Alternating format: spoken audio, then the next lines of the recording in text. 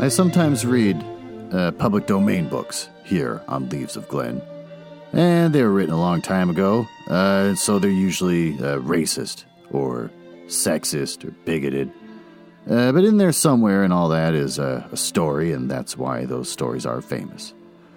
Other times, I read works from independent authors, and they're delightfully not racist, but they might have adult language or adult situations.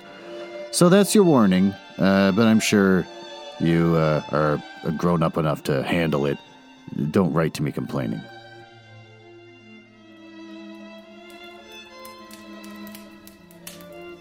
Oh, you're back. Well, welcome to the Leaves of Glen Mansion. It's a fun little bit where I pretend to live in a mansion and not just recording in my basement. Or pretending to record at a cabin. Remember when I did that for like 2 episodes, pretending to record at a cabin? That got old. This is old too. This is where I read the hottest public domain books and short stories. This week, I'm going to start reading Peter Pan by J.M. Barrie. I can finally read something about the author, unlike the last book I read. Because there was nothing about him, because he was a person writing under a house name, a term I still wish I could use. J.M. Barrie was born in May 1860 and died the 19th of June 1937. He was a Scottish novelist and playwright, best remembered as the creator of Peter Pan. Born and educated in Scotland before moving to London, he wrote a number of successful novels and plays, and there he met the Llewellyn Davies boys, who inspired him to write about a baby boy who has magical adventures in Kensington Gardens, which led him to write Peter Pan, or The Boy Who Wouldn't Grow Up, in 1904.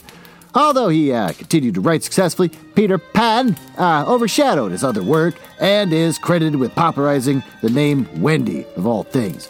Barrie unofficially adopted the Davies boys following the deaths of their parents, which is a really nice thing for him to do.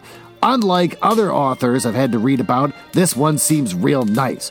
Barrie was made a baronet by George V and a member of the Order of Merit. Before his death, he gave the rights to the Peter Pan works to the Great Ormond Street Hospital for Children in London, which continues to benefit from them. Again, an author who is actually nice. This is a great setup for a book I've never read and a movie I've never watched all the way through, thanks to Disney. But hopefully it's not racist. Burp. Fun facts from mentalfloss.com? Sure. It's all about Disney. As a young boy, Walt Disney saw a touring production of Peter Pan. Walt Disney broke his piggy bank to get the money for tickets to the performance starring actress Maude Adams, and he remembered the performance fondly and later asked her to look at an early reel of his version of Peter Pan. She declined, because he's a jerk. Disney said that to her, the Peter whom she created was to her real life and blood, while another's creation of this character would only be a ghost to her. And surmised that Miss Adams is simply living in the past. Oh, so he's a bitter little piece of shit. Walt later landed the title role himself, perhaps inspired by the performance he saw. Walt went on to play Peter Pan in a school production. No actor ever identified himself with the part he was playing more than I, he said. What a self-absorbed pile of shit. Disney had to make a deal with a hospital. The same hospital that the author gave the rights to so they could make money forever off this. Disney had to make a deal with the hospital to make the movie. Author J.M. Barrie famously left the rights to Peter Pan to the Great Ormond Street Hospital when he died. The hospital made a deal with Disney in 1939, giving them the exclusive animation rights. It doesn't receive income from the sales of DVDs or toys, though, because those things weren't in the 1939 contract. Wow, what a bunch of dicks. However, according to the hospital's website, Disney has been very supportive nonetheless. Since 2008, when Disney partnered with Great Ormond Street Hospital Children's Charity, they have raised more than £10 million, or $4.5 million, toward the hospital's vital redevelopment program and continue to support the hospital and charity with fundraising events and donations. Well, I'm glad it took until 2008 to finally get their shit together. Disney is the worst thing ever created by man. Cripe. I thought I had enough content here to get to the clock striking. This clock bit is the most annoying thing on the face of the earth. What's going on in my life? Nothing. I changed the mood of my basement by putting in lamps Now my basement's got lamps everywhere, so it feels cozy. A cozy basement that's still full of mice and flies and a couple of bees. I even saw bees recently. Oh, thank God. All right, well, with that, why don't we begin with Chapter 1?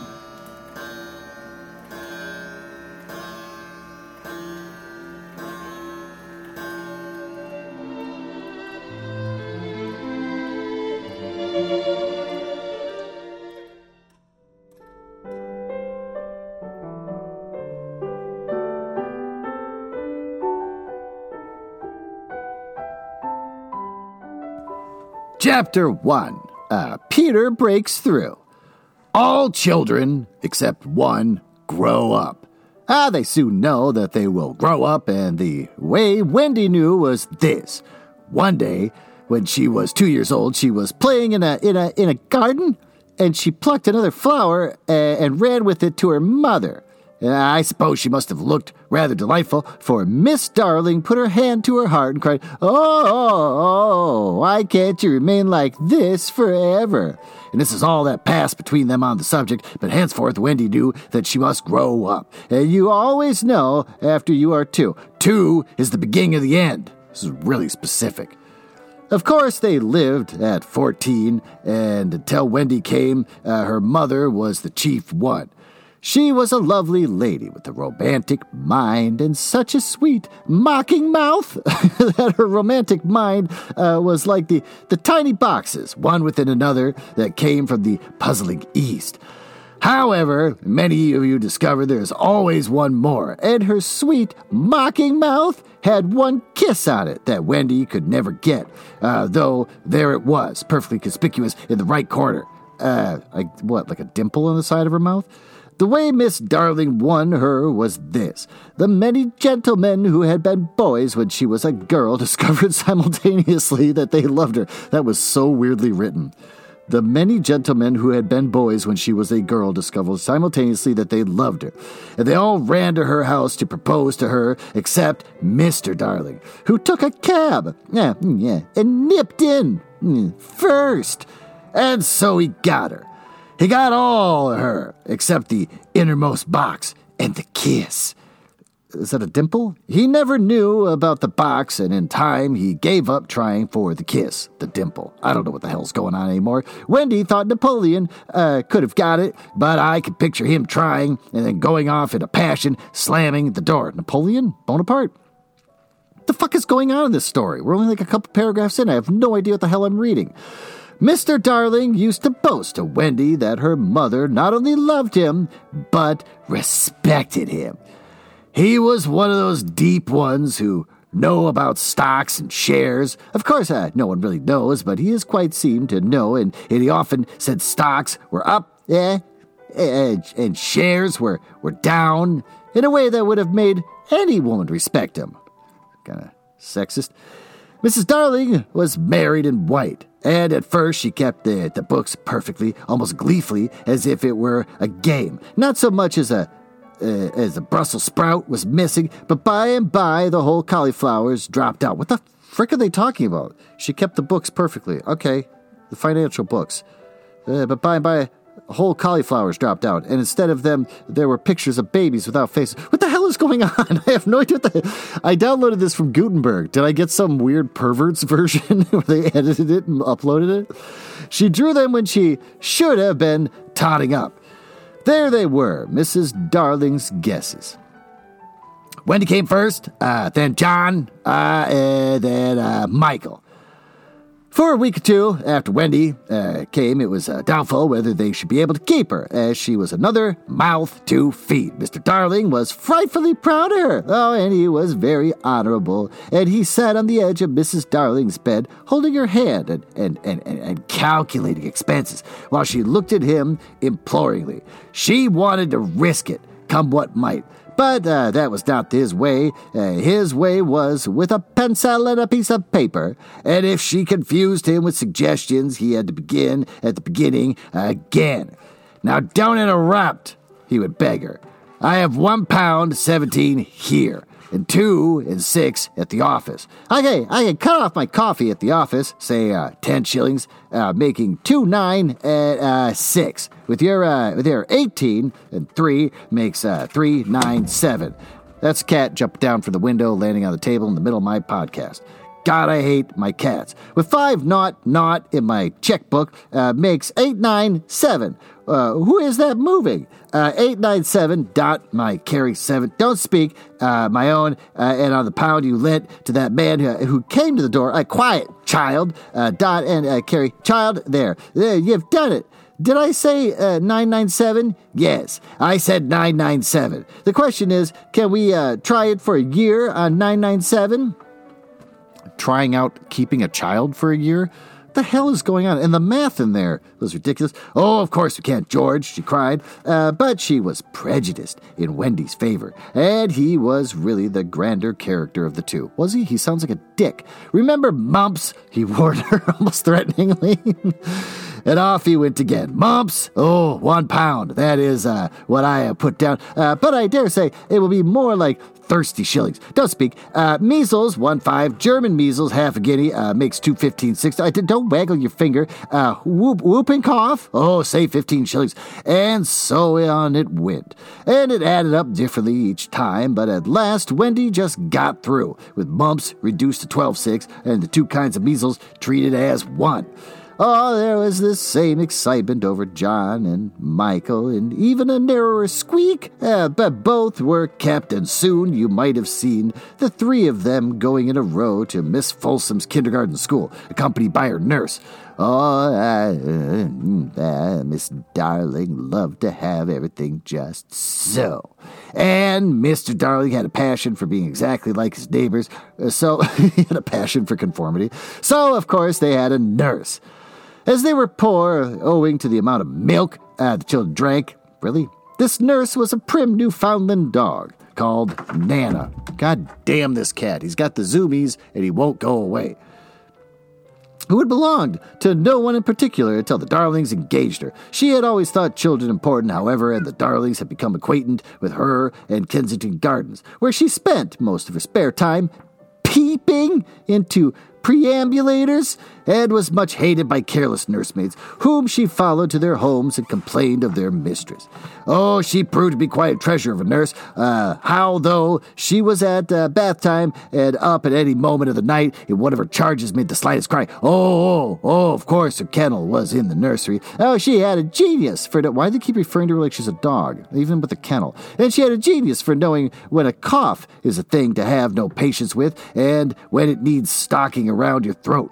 Oh, she believed to this last day in old-fashioned remedies, like rhubarb leaf. It made sounds of contempt over all this newfangled talk about germs, and so on. And it was a lesson in propriety to see her escorting the children to school, walking sedately by their side when they were all well-behaved, and butting them back into line if they strayed. I still can't stop seeing her as some kind of German shepherd. Like this weird, incredibly intelligent dog that fusses over children. On John's footer days, she never once forgot his sweater, and she usually carried an umbrella in her mouth in the case of rain. There's a room in the basement of Miss Folsom's school where the nurses wait. Oh, how they sat on forms while Nana lay on the floor like a dog. I know, they keep doing this dog thing. But that was the only difference. They affected to ignore her as an inferior social status to themselves, and she despised their light talk. Oh, she resented visits to the nursery from Mrs. Darling's friends. But if they did come, first she whipped off Michael's pinafore and put him into one of those blue braiding and smoothed out Wendy and made a dash at John's hair. No nursery could possibly have been conducted more correctly, and Mr. Darling knew it. Yet he sometimes wondered uneasily whether the neighbors talked. Oh, he had his position in the city to consider, and Nana also troubled him in another way. He had sometimes a feeling that she did not admire him. I know she admires you tremendously, George, Miss Darling would assure him, and then she would sign to the children to be specifically nice to Father. Lovely dances followed in which the only other servant, Liza, was sometimes allowed to join. Such a midget. She looked in her long skirt and maid's cap. Ugh. The story's already starting to have little problems. I said little problems. That's adorable. Though she had sworn when she engaged that she would never see 10 again. The gaiety of those romps! Exclamation point. And the gayest of all was Mrs. Darling, who would pirouette so wildly that all you could see of her was the kiss. And then if you had, how big is this dimple on her face? And then if you had dashed at her, you might have got it. But there never was a simpler, happier family until the coming of Peter Pan. Miss Darling first heard of Peter when she was tidying up her children's minds. It was the nightly custom of every good mother after her children were asleep to rummage in their minds and put things straight for the next morning. What the hell kind of cult is this? Repacking into their proper places the many articles that have wandered during the day. If you could keep awake, but of course you can't. But you would see your own mother doing this, and you would find it very interesting to watch her. It is quite like tidying up the drawers. You would see her on her knees, I expect, lingering humorously over some of her contents, wondering where on earth you had picked this thing up, making discoveries sweet and not so sweet, pressing this into her cheek, and as if it were nice as a kitten, and hurriedly stowing that out of sight. When you wake in the morning, the naughtiness and evil passions in which you went to bed have been folded up, small, and placed at the bottom of your mind and on top, beautifully aired. There, spread out your prettier thoughts, ready for you to put on. Well, that was bizarre as hell. Kind of reminds me of another thing I thought was bizarre recently, is that Stephen Dorglass, Dorglass.com, has spent his life dedicated to the art of glass. And after that, he realized that all that glass dust that he keeps inhaling all the time goes straight to the bladder. All that glass dust goes straight to the bladder. It just cuts it all up. Little fine cuts everywhere. It's a little mist of glass. So he got a bladder infection, which made him use Azo, registered mark, men bladder control with Go Less, which is also registered. Frustrated by waking up in the middle of the night with the urge to go to the bathroom? Is it impacting the quality of your sleep? Or even though you just went, you feel the urge to go again? Try Azo, men, trademark, bladder control. The supplement designed to help men maintain healthy bladder control and reduce that occasional urgency. It can help support your normal, healthy flow. It contains clinical strength Go Less. Clinical strength Go Less? This crap ingredient that they made up, which they always have to have a register mark next to, it's clinical strength. Doctors are shocked at the power of the Go Less they stick in this product. Men sourced from pumpkin seed extract, It comes in a convenient 1 capsule a day serving. This unique formula is designed specifically for men and has been shown to support urinary, bladder, and prostate health. And that means less waking up at night with the urge to go and more restful night's sleep. You may start to notice a difference in as little as 4 weeks. No two people are alike, so be sure to take 1 capsule a day to realize full benefits. Support healthy bladder control, less urgency, and more sleep. It's designed for men. That's Azo, men bladder control, with, clinical strength Go Less. You want to hear a review? 1 out of 5 stars by Flaming River 10 months ago said the title is, had absolutely no effect. I just took my 30th capsule, and they were like taking nothing. I wish I could give this product 0 stars. 1 is too much. So, that's what Stephen Dorglass has been up to from Dorglass.com. That's Dorglass.com. What do they do? Commercial storefronts, automatic entrances, windows, patio doors, mirrors, shower doors, installation and repair, and they design and build almost anything. Their clients are Pottery Barn, Williams-Sonoma, Sherman-Williams, Portillo's, the Salt Cave, which is a place that sucks, and Applebee's. Well, with that, why don't we retire to the master bedroom here in the Leaves of Glen Mansion, where I can read to you reviews of upcoming romance novels from Penguin Random House Books.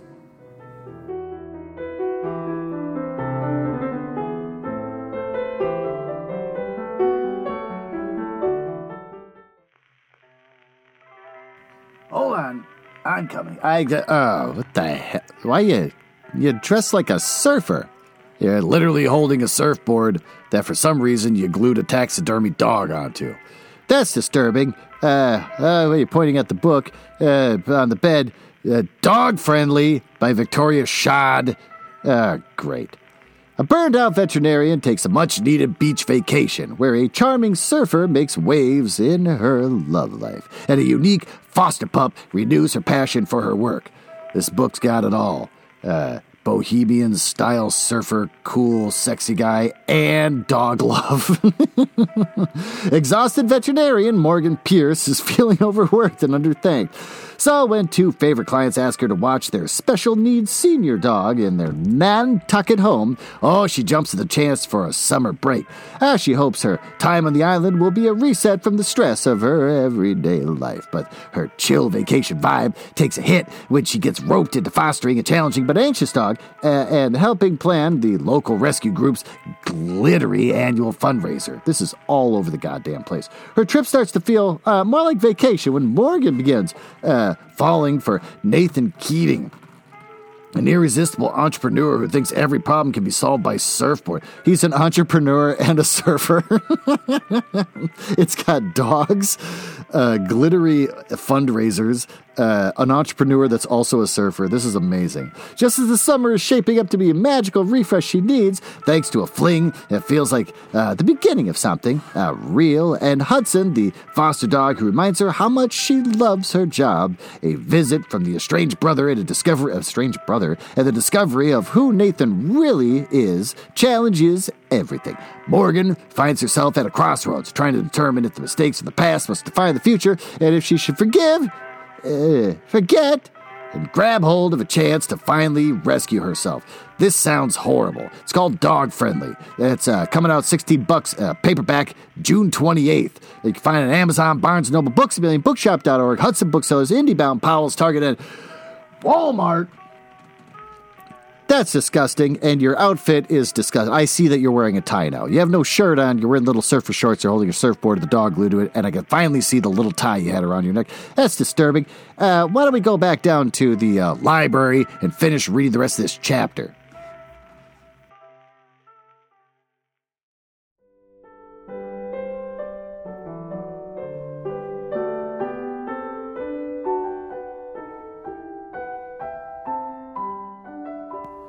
I don't know whether you have ever seen a map of a person's mind. You brought the stuffed dog.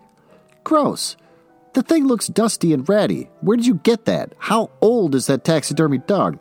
It's disturbing.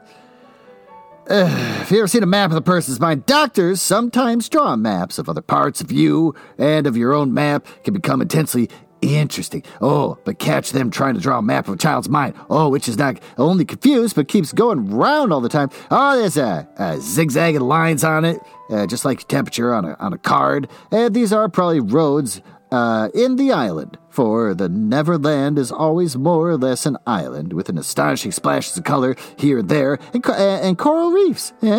And rakish-looking craft in the offing, and savages, and lonely liars, and gnomes, who are, mostly tailors, and caves through which a river runs, and princes with 6 elder brothers. So I don't understand anything that I'm reading in this first chapter so far. And a hut fast going to decay, and one very small old lady with a hooked nose. And it would be an easy map if that were all. But there's also the first day at school, religion, fathers, the round pond, needlework, murders, hangings, verbs that take the dative, chocolate pudding day, getting into braces, say 99. 3 pence for pulling out your tooth yourself, and so on. And either these are part of the island, or they are another map showing through, and it is all rather confusing, especially as nothing will stand still. Of course, the Neverlands vary a great deal. John's, for instance, had a lagoon with flamingos flying over it, which John was shooting. While Michael, who was very small, had a flamingo with lagoons flying over it, and John lived in a boat turned upside down on the sands, and Michael in a wigwam, Wendy in a house of leaves, weird, deftly sewn together, weird. John had no friends. Michael had friends at night, and Wendy had a pet wolf forsaken by its parents. But on the whole, the Neverlands have a family resemblance. And if they stood still in a row, you could say of them that they have each other's nose, and so forth. And on these magic shores, children at play are forever breaching their corpuscles. Thank God I'm on a Kindle again. Let's look that up. Corpuscles. A small, round boat made of wickerwork covered in a watertight material, propelled with a paddle. Well, that was a waste of our time. We, too, have been there. We can still hear the sound of the surf, though we shall land no more. Of all detectable islands, the Neverland is the snuggest and most compact. Not large and sprawly, but with tedious distances between one adventure to another, but nicely cramped. And when you play at it by day with the chairs and the tablecloth, it is not in the least alarming. But in 2 minutes before you go to sleep, it becomes very real. That is why there are night lights. Occasionally, in her travels through her children's minds, Miss Darling found things that she could not understand. And of these, quite the most perplexing was the word Peter. She knew of no Peter, and yet he was here and there in John and Michael's minds, while Wendy began to scrawl all over with them. Oh, the name stood out in bolder letters than any of the other words. And Mrs. Darling gazed, and she felt that it had an oddly cocky appearance. Yes, he's rather cocky, Wendy admitted with regret. Her mother had been questioning her. Hey, but who is he, my pet? Oh, my pet. They said my pet.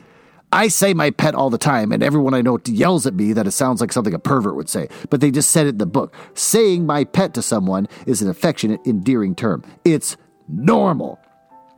I'm going back to saying it again. People have shamed me into not saying it. He is Peter Pan, you know, Mother. At first, Miss Darling did not know, but after thinking back into her childhood, she just remembered a Peter Pan who was said to live with the fairies. Oh, there were odd stories about him, and as that, when children died, he went part of the way with them so that they should not be frightened. She had believed in him at the time, but now that she was married and full of sense, she quite doubted whether there was any such person. Besides, she said to Wendy, he would be grown up by this time. No, he isn't grown up, Wendy assured her confidently. Why did I say it like that? And he is just my size. She meant that he was the size of both mind and body, and she didn't know how she knew, she just knew it. Mrs. Darling consulted Mr. Darling, but he smiled and pooh-pooh. Oh, mark my words, he said, it's some nonsense Nana's been putting into their heads. It's just a sort of idea a dog would have. They keep referring to her as a dog. Is it physically a dog that happens to be able to speak and raise children, or do they refer to this person as a dog? Leave it alone, and it'll blow over. But it would not blow over, and soon the troublesome boy gave Mrs. Darling quite a shock. Children have the strangest adventures without being troubled by them. For instance, they may remember to mention, a week after the event happened, when they were in the wood, they had met their dead father who had a game with them. And it was in this casual way that Wendy, one morning, made a disquieting revelation. Some leaves of a tree had been found on the nursery floor, which certainly were not there when the children went to bed. And Miss Darling was puzzling over them when Wendy said with a tolerant smile, "Oh, I do believe it is Peter Pan again." "Whatever do you mean, Wendy?" It's so naughty of him not to wipe his feet. Yeah, Wendy said, sighing. And she was a tiny child. Oh, she explained in quite a matter-of-fact way that she thought Peter sometimes came to the nursery in the night and sat on the foot of her bed and played on his pipes to her. Unfortunately, she never awoke, so she didn't know how she knew. She just knew. What nonsense you talk. Precious. Oh, no one can get into that house without knocking. Now, I think sometimes he comes in by the window, she said. Well, my love, it is 3 floors up. Well, we're not the leaves at the foot of the window, Mother. That's quite true. The leaves had been found very near the window. Miss Darling did not know what to think, for it all seemed so natural to Wendy that you should not dismiss it by saying that she had been dreaming. My child, the mother cried, why did you not tell me of this before? I forgot, said Wendy lightly. She was in a hurry to get her breakfast. Oh, surely she must have been dreaming. But on the other hand, there were the leaves. Oh, Miss Darling examined them very carefully. Oh, they were skeleton leaves. She was sure they did not come from any tree that grew in England. Well, she crawled about the floor, peering at it with a candle for marks of a strange foot, and she rattled the poker up the chimney and tapped the walls, and she let down a tape from the window to the pavement, and it was a sheer drop of 30 feet without so much as a sprout to climb up by. Certainly Wendy had been dreaming, but Wendy had not been dreaming. At the very next night showed, the night on which the extraordinary adventures of these children may be said to have begun. Oh, on the night we speak of, all the children were once more in bed, and it happened to be Nana's evening off. The dog gets a night off, and Miss Darling had bathed them and sung to them till one by one they had let go her hand and slid away into the land of sleep. And all were looking so safe and cozy that she smiled at her fears now and sat down tranquilly by the fire to sew. It was something for Michael, who on his birthday was getting into shirts. The fire was warm, however, and the nursery dimly lit by 3 nightlights. And what is a nightlight back then? Some form of candle? Because she just lit a candle to check out the floor, so they didn't have a flashlight. So he was lighting like tiny candles and putting them dangerously next to the bed. And presently, the sewing lay on Mrs. Darling's lap. Then her head nodded, oh, so gracefully. She was asleep. Look at the 4 of them, Wendy and Michael over there. Down there, Mrs. Darling by the fire. Oh, there should have been a 4th nightlight. No, don't have any more of those nightlights in the room. You're going to burn the house down. And while she slept, she had a dream. She dreamt that the Neverland had come too near and that a strange boy had broken through it. Oh, he did not alarm her, for she thought that she had seen him before in the faces of many women who have no children. Perhaps he is to be found in the faces of some of the mothers also. What does any of that mean? But in her dream, she had to rent the film that obscures the Neverland, and she saw Wendy and John and Michael peeping through the gap. The dream by itself would have been a trifle, but while she was dreaming, the window of the nursery blew open, and a boy did drop on the floor. Oh, he was accompanied by a strange light, no bigger than your fist, which darted about the room like a living thing, and I think it must have been this light that awakened Mrs. Darling. That's terrifying. Something the size of a fist? Not that I'm trying to say I got like giant hands or anything, but that's kind of a big ball. That's kind of terrifying. She started up with a cry and saw the boy, and somehow she knew at once that it was Peter Pan. Or if you, I, or Wendy had been there, we should have seen that this was very like Mrs. Darling's kiss. What? He was a lovely boy, clad in skeleton leaves and the juices that ooze out of trees. But the most entrancing thing about him, not the juices, was that he had all his first teeth. And when he saw that she was a grown-up, oh, he gnashed the little pearls at her. Oh, that was really fucked up. Why don't we go back to the smoking room and try to review what the hell we just read?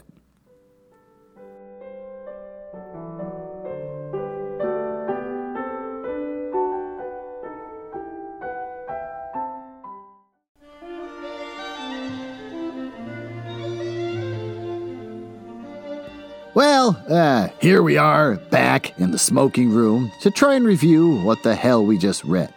Also, I keep forgetting that there's a bit where my girlfriend brought a parakeet into the smoking room. So there's that we get to deal with for the rest of this section. Recap. I kind of don't know what the hell went on. I don't know if somehow this author stumbled across magical realism in a way that no other author had at that time, in 1907. Burp. That, is the nanny some kind of dog? Or is he a jerk and keeps referring to the nanny as a dog and her room being a kennel and she's what? They said like a German shepherd? I forget already. Horrible or whimsical? I can't decide. There's a lot of other references to stuff. The entire thing about the money from the dad talking. The idea that you would try out having a kid for a year and then be like, nah, this sucks. And then just give the child away to an orphanage. I can't tell what the hell's happening in this story. But in the end, the mom who's got a kiss on the side of her face, I'm going to say it's a dimple. That dimple plays a major part in the first chapter for some weird reason. I love how this dimple must be so deep and so wide that as she's pirouetting around at this dance, all you can see is the dimple. That's weird that people want to lunge at it and kiss it. Or is it just that she's got an extra mouth on the side of her mouth, and that mouth is always puckered like it wants to kiss? They keep calling it a kiss. I don't know what the hell it is. What's good? It's entertaining because I have no idea what's happening. But that's, what sucks. I think they're calling the nanny a dog. I'm hoping the nanny's actually a dog. No, I think they're just calling her a dog. And what did we learn? We learned that even though you're a very nice person that helps out little kids, and basically you write an entire book for these two little kids, and when those little kids' parents die, you formally adopt them, or informally, I forget what it was, you could be a great person. Then you write this wildly popular story that you're pretty much known for the rest of your life against your will, and then you take the rights to that book and you give it to a children's hospital. A great person. Can an incredibly kind, empathetic, nice person write a book that makes any sense? Apparently not. So, with that, thanks for listening, and I will see you next week when I read Chapter 2.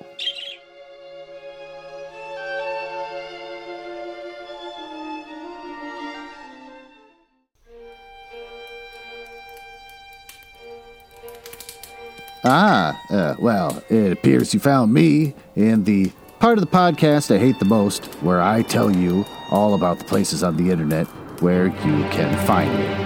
You can tell I hate this because of the sound effects making it sound like a stormy night in the drawing room of the damned.